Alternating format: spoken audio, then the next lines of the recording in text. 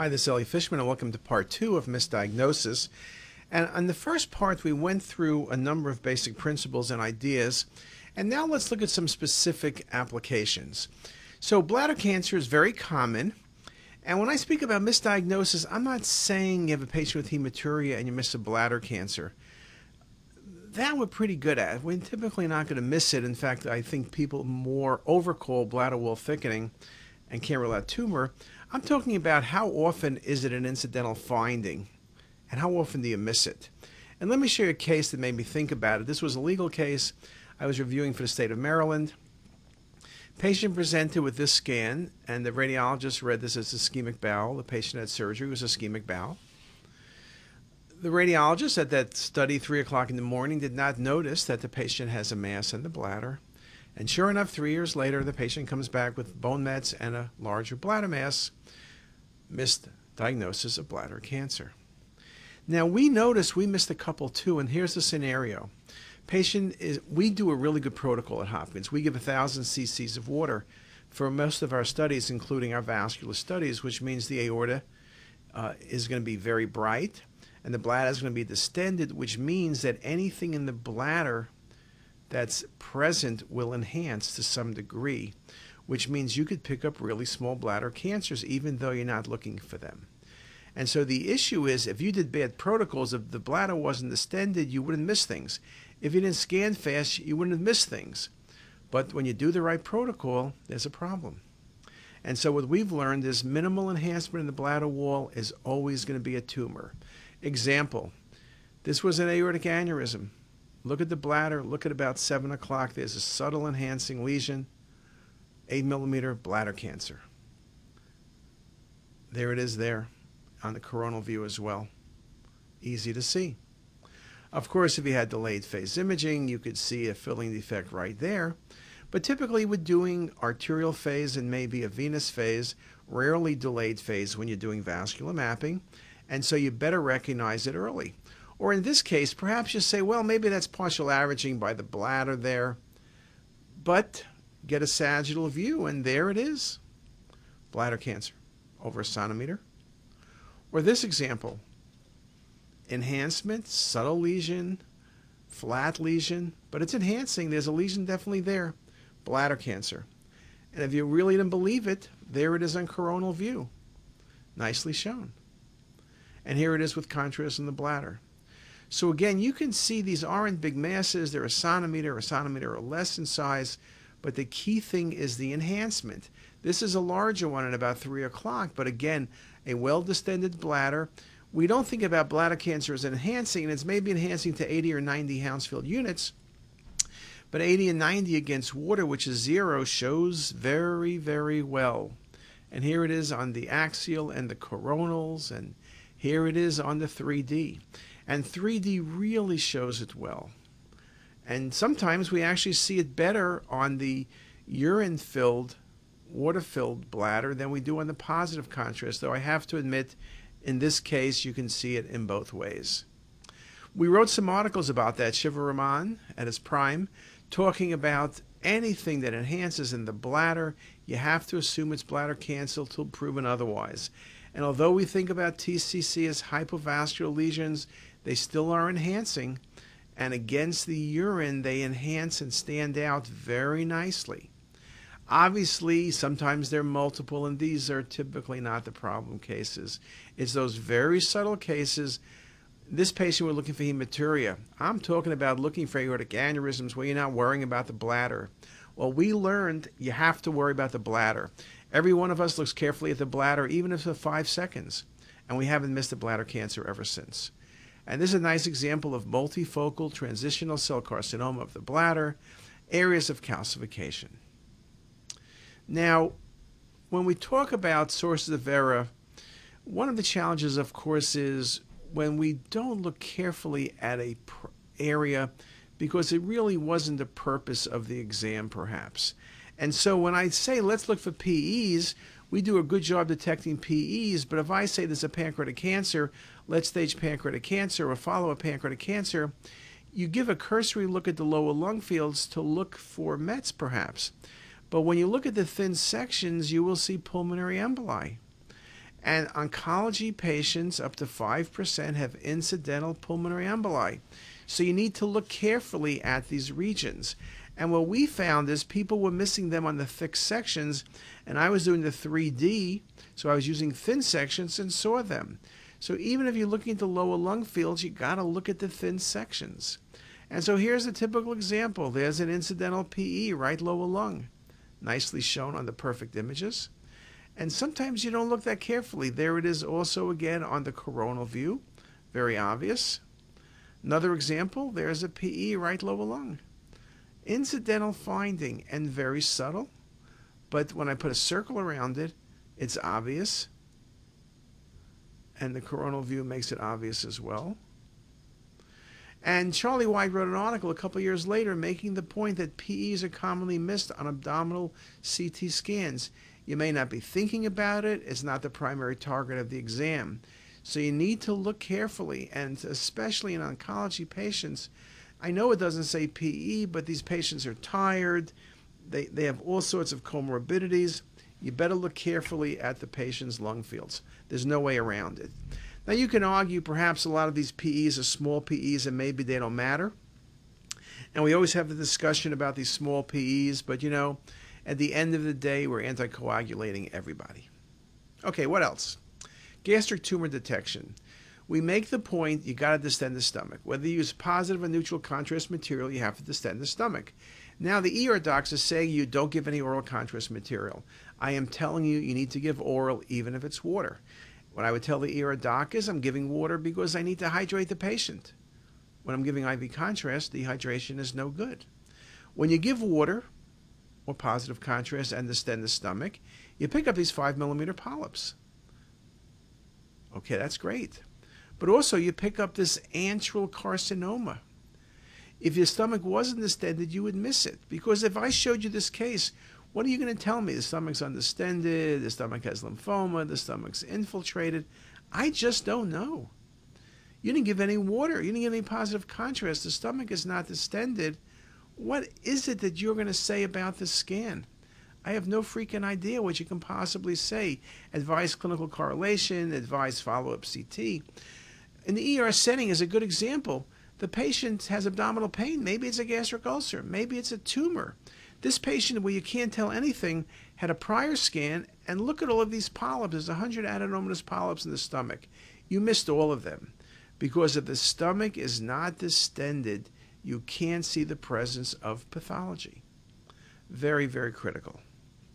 Now, another thing to be aware of in terms of the stomach and perigastric region is the importance of timing. In this case, the patient was referred in for pancreatic cancer, felt to be unresectable. They wanted a second opinion. You notice the left lobe of the liver is somewhat nodular. This patient has cirrhosis. And I have to admit, when you look at this, it looks like a pancreatic carcinoma of the tail of the pancreas. But when you get the venous phase, these are all varices. Cirrhotic patients bother me. Before I call nodes, I want to make sure they're not varices. Looking at arterial phase can be tricky. You can overcall disease or undercall disease. And so this patient has huge varices. There was no pancreatic cancer. There was nothing there but huge varices. Now let's follow it up with pancreas in general. Now, one of the things these days is we are really good at detecting pancreatic cancer. We still miss some, and that's why we're developing AI to help us. But you can make other mistakes. And sometimes we're getting so good. Remember in the old days with neuroendocrine tumors, we were 30% accurate. Now we're 95% accurate, and you pick up this 5mm lesion in the head. What do? Lots of controversy. Under 1 cm, people now probably aren't operating. Under 2, they're thinking about it depending on tissue sampling and the like. Perhaps radiomics can help. But this case makes the point that fast scanning is critical for detecting small vascular lesions. And so if I show you this case, and I ask you, do you see a mass? The answer is no. And if I circle a mass, you still don't see the mass. And it looks like a decent study. But if I showed you the arterial phase and not the venous phase, look at that obvious 3-centimeter mass in the head of the pancreas, which was a neuroendocrine tumor. See nicely near the GDA on these MIP images. And again, side by side, timing and phase is everything. You missed a very obvious lesion because it didn't distort the contour, it didn't obstruct the duct, but it's there. And so protocols, we've spoke about that before, protocols are so critical. In this case, do you see anything? Well, there's a lesion by the tail of the pancreas, which you just can see there. If you look hard, there's a second lesion in the head of the pancreas. Again, small lesion tail, second lesion head. But very easy to walk by those lesions. Now, it stands out well here because there's fatty infiltration. But again, the importance of not missing those lesions. Or in this case, look at that subtle 5 millimeter lesion, which could be a neuroendocrine tumor, and in fact, it was an insulinoma. Look how small that lesion is. Look how easy it is to miss. Now, the problem with this case is the patient had distal pancreatectomy, did fine for a little bit, but then came back with the same symptoms, and now you looked more carefully, and there's a lesion in the head of the pancreas. So insulinomas are often multiple, and you gotta look really carefully because the lesions are often multiple, and they're under a centimeter in size. It's not just in neuroendocrine tumors, renal cell carcinoma, left nephrectomy, everything looks good. Spleen rotates posteriorly, bowel falls backwards, tail of pancreas drops backwards. But if you would have been arterial phase, look at that metastasis you would have seen. It's obviously there. A metastasis to the pancreas in renal cell carcinoma usually occurs 10 to 15 years after resection, in this case left nephrectomy, usually in clear cell carcinoma. If you're going in there and you're doing non-contrast scans, you're going to miss things. Even with venous phase, if it's late, you're going to miss things. So this case looks like routine follow-up, yada, yada, yada, nothing going on. Give contrast. Look how many pancreatic metastases you missed. Now, with multiple lesions, you can do a total pancreatectomy. Solitary lesions, it's just the easier partial pancreatectomy. But again, look at the extent of those patients' lesions, and look at the venous phase. You barely could see the lesions. This again goes to my point of you need the optimal phase. You may need multiple phases, but arterial is so critical. Now, sometimes you could be confused. This was referred in for a tail of pancreas neuroendocrine tumor for a section, and I guess when I look at it, I'm thinking, okay, that's the obvious answer. But then I was doing a 3D for planning, and it ends up this is splenic artery aneurysm with rim-like calcification. This was not a neuroendocrine tumor. It was simply a splenic artery aneurysm. Now, we know there are challenges, things like pancreatitis versus pancreatic neoplasms. Autoimmune pancreatitis is the classic, but sometimes groove pancreatitis can confuse you. Sometimes patients with chronic and acute pancreatitis can be confused. Clinical symptoms can be very similar. So let's talk about autoimmune pancreatitis. That's the one that's one of the great mimickers. Key findings: absence of classic history of prior pancreatitis, elevated serum immunoglobulin G4, IG4, dramatic response to steroid therapy, and difficulty distinguishing from pancreatic cancer. You can see why the age range is not that different, 50 to 70 in most cases. And look at the symptoms: jaundice, abdominal pain, weight loss, new onset diabetes. That sounds like pancreatic cancer. Now, when you have extra pancreatic processes like ulcerative colitis, retroperitoneal fibrosis, involvement of the kidney or liver, it makes it much easier, but that's not always the case. And to make matters worse, with autoimmune, you may have a CA19-9 that may be elevated. Well, we have gotten more experience with this disease. We talk about enlargement of the gland without dilated duct. We talk about a features gland. We talk about a halo sign. We can recognize it here because there's no dilated duct and there's a halo around the gland, and we said autoimmune pancreatitis. Well, if you think it, you better say it because you can do an IG4, and in most cases that's elevated, and then you simply treat with 14 days of 40 milligrams of prednisone rather than pancreatic surgery, and the patient will do fine. This cigar shape, this haziness, this halo is very classic.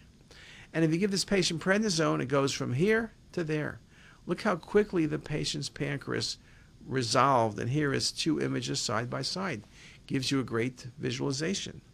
Now, I mentioned if you have other organs, here you have patchy, low density in the kidney. This doesn't look like pilot, it's too extensive, it's not really infarcts, wedge-shaped, and you have the pancreas. Look at it in coronal view. This is autoimmune pancreatitis with multi-organ involvement. Very good diagnosis. Now, when we look at the kidneys, I do like to make the point, changing subjects, you got to look at the phase of acquisition, the imaging format you use, the rendering technique. Those are my three big errors. You also have to know what each phase is worth. You do non-contrast CT, well, perhaps that's great for renal calculi, but it's also really good for pre-contrast, for looking at whether or not a lesion is a high-density cyst or not. 25% of renal masses under 4 centimeters are benign. Well, this may be a reason why. You look at this case and you see a renal mass, and then you begin to say, what is that renal mass? You think it's a tumor, but then you notice it doesn't change between arterial and excretory phase, and you realize you're dealing with a high-density renal cyst. Or maybe you think you are. Again, forget non-contrast for a second. If a lesion looks the same arterial, venous, and delayed, you better be thinking of high-density renal cyst. Even hypovascular tumors change by 20 or 30 Hounsfield units across phases, and things like clear cell usually 50. And so here, when you go back and you bring the patient back for non-contrast, you see the high-density lesion, there really is no problem. This makes the point to me there's no perfect phase. Every phase has issues. Every phase has advantages and disadvantages. I often remind people when you do a non-contrast study for stone disease and you have hematuria, it means you don't have stones. If you have hematuria and it's macroscopic, you better do contrast because there's a reason the patient has positive cytology or positive blood in the urine. A stone study is a stone study. I'm always concerned that when you tell the ER doc or you tell the aide the patient has a normal CT for stones, a normal CT, they just say normal CT, next case, patient's discharged. Remember, non-contrast CTs will miss small tumors when the outline's not distorted. It will miss infection and will miss vascular pathology. So in this case, this was an ER doc who I showed him the scan, said, great, I'm going home. I have hematuria, but I'm fine. Well, I said, you better get contrast, and there was a renal mass, 2 centimeters, partial nephrectomy. The patient did fine, but it sure looked good on the non-contrast, but there's an obvious renal cell. Again, no perfect phase. I love arterial phase. It gives me perfusion changes. There's a lot of work we've done. You can read about that in our kidney talk. But look at this case. It looks pretty good. I'm always worried on the arterial phase. If you have a tumor that's somewhat vascular, does not distort the outline of the kidney, you have to be careful.